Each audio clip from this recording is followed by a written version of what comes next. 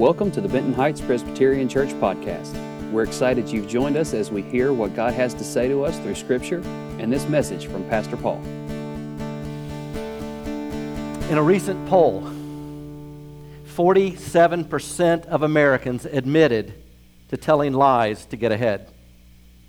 64% of high school students admitted to cheating on an exam. And 31% of all those who responded to this poll said that they answered dishonestly. I don't think they lied about lying, which means the numbers are even worse than they were indicating. Meaning more lying, more cheating than what was proposed. So what's going on? I'll tell you what's going on. Sin is going on. It's everywhere and it's in us. Ever since Adam and Eve sinned in the garden, we've inherited that sin nature. That means that we are born with it. So we are sinners by nature. And then the way we think and talk and act and behave, and quite often it's wrong and it's messed up. So we are also sinners by choice. We are all sinners. Out of all the people who've ever lived in the history of the world, there are two categories of people: Jesus and everybody else. You know you're not perfect. I know you're not perfect. None of us are. There's a catchphrase in our Reformed Presbyterian understanding of sin, and that two-word phrase is this: total depravity. It comes from the time of the Protestant Reformation 500 years ago and was brought to light through the teachings of John Calvin. What does it mean? That everyone and everything is affected by sin. Now, where would John Calvin get this idea, this notion of total depravity? From the Bible. In particular, Romans chapter 3. Now, I know it says in the bulletin that our reading is going to begin at verse 21. It's not. It's going to start earlier than that. This is bonus material. You can thank me for this later. I want to show you just a few verses before, beginning at verse 10, the Apostle Paul is going to string together a whole litany of total depravity verses from the Psalms, from Ecclesiastes, and from Isaiah. Here's what he puts together from all those verses. There is no one righteous, not even one. There is no one who understands. There is no one who seeks God. All have turned away. They have together become worthless. There is no one who does good, not even one. Paul goes on with more of these verses, but I think we get the idea. No one does good. No one can have a right standing before God. So what's the answer? How do we make it through this life into eternal life with God? For you see, the Bible is very clear. When we die, there are only two options. We either go to be with God or we go away from God. So how do we get this right? How do we get this right standing with our Heavenly Father?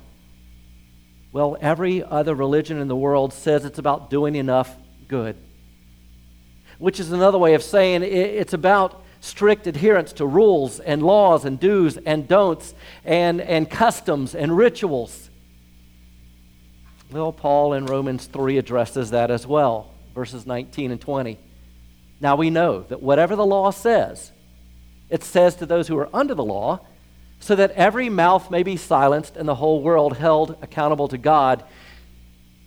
Therefore, no one will be declared righteous in God's sight by the works of the law. And you can add all those other categories in there too.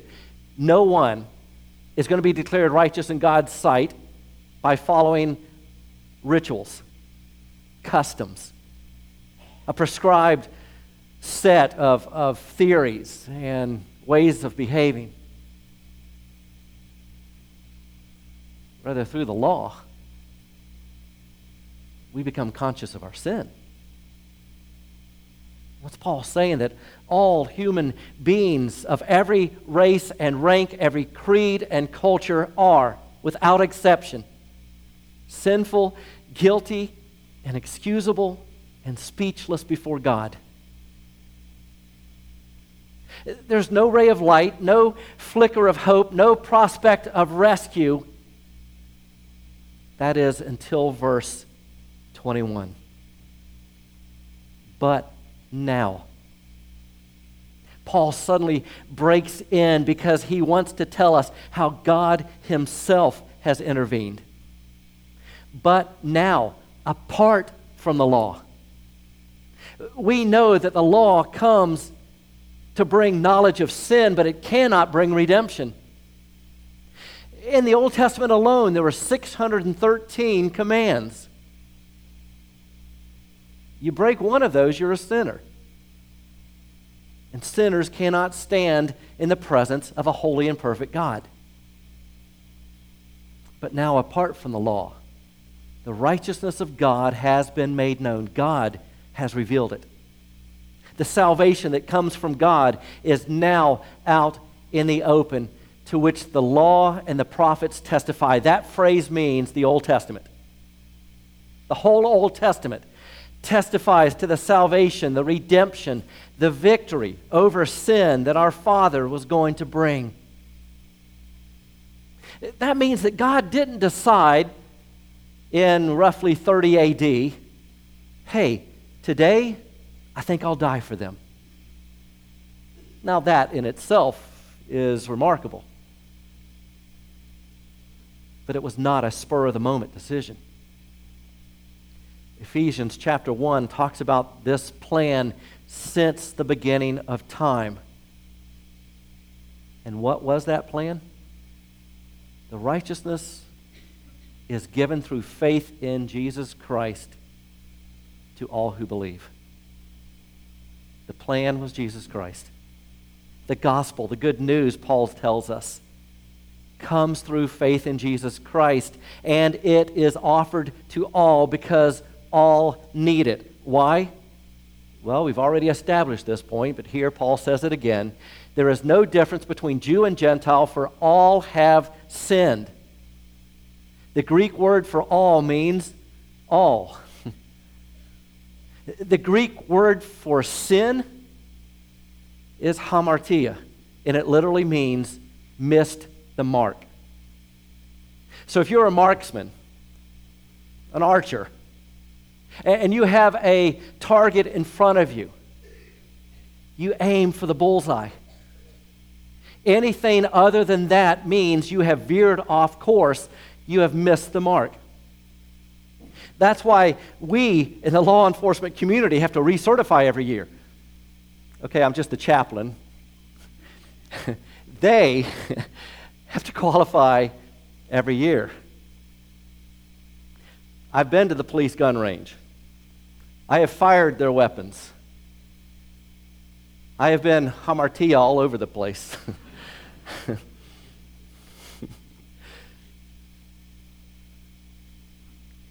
All have sinned, fall short of the glory of God.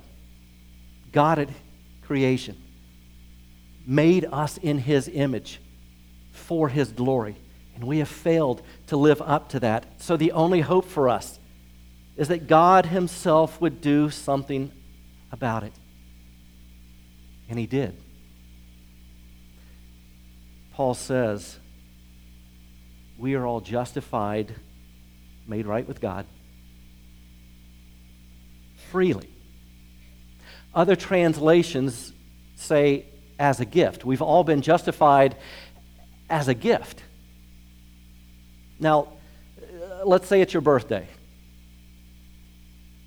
And family and friends have all gathered to celebrate with you, and it's time to open your gifts. And as they're being handed to you, the giver says, that'll be $20. That's not a gift. A gift carries with it the notion, the idea that you can't pay for it.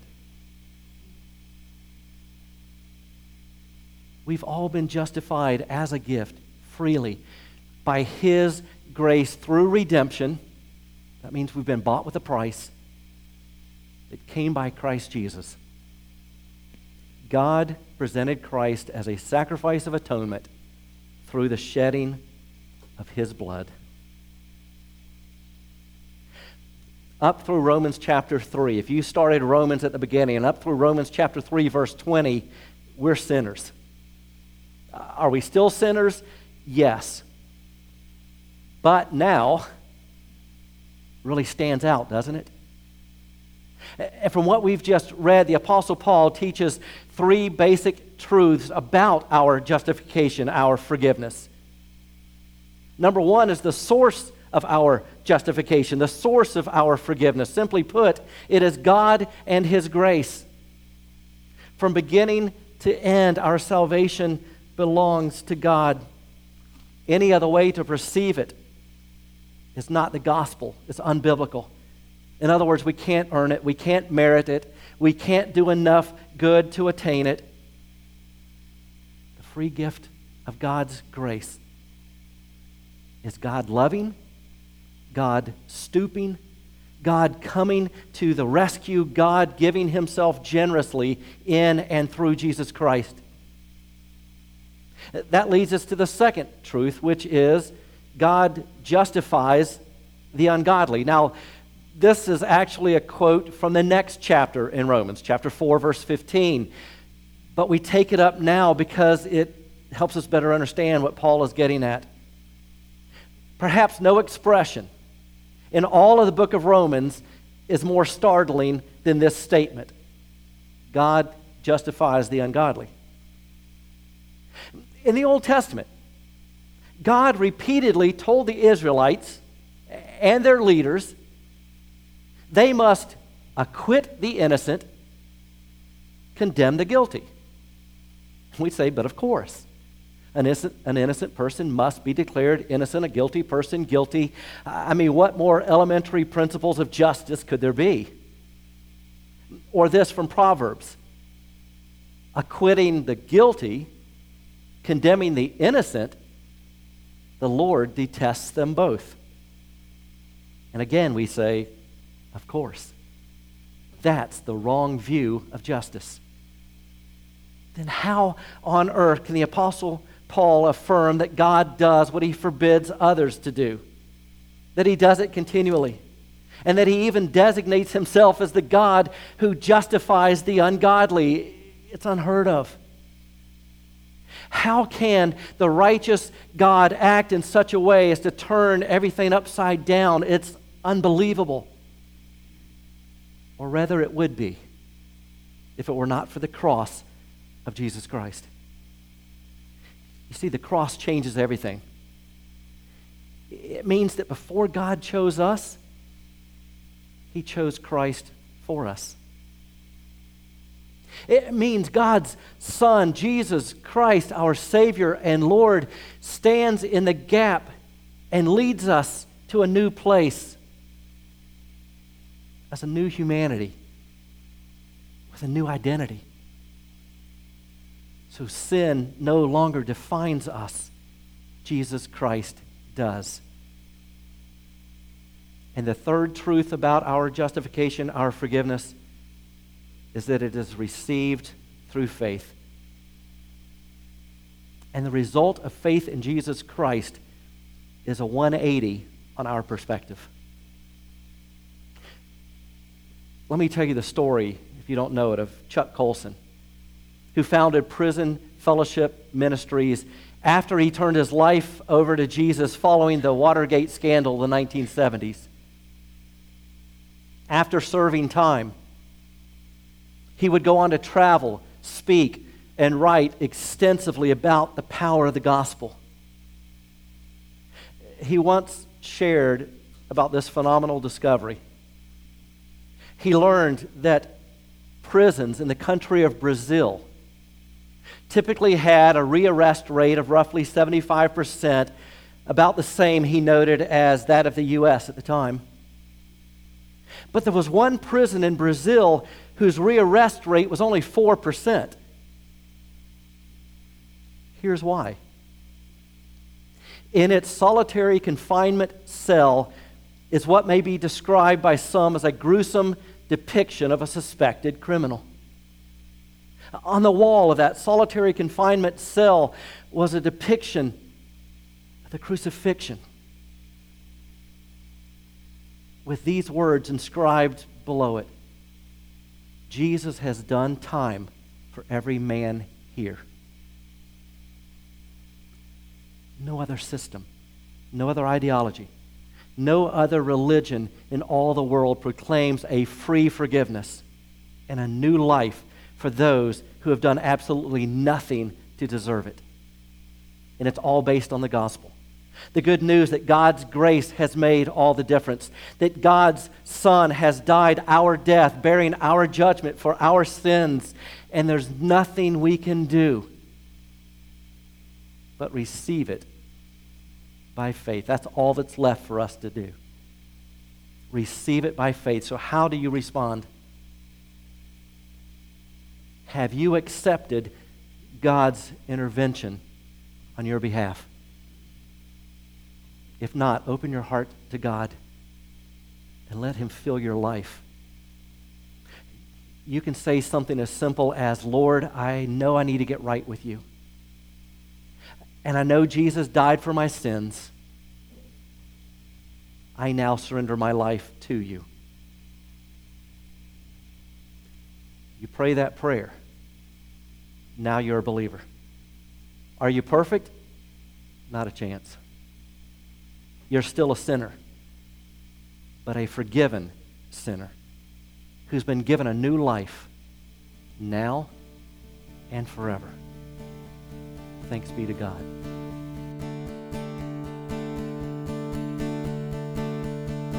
We hope you found this message to be encouraging. We'd love for you to join us on Sunday mornings. Find us on Facebook and Instagram and at bhpres.org for more information.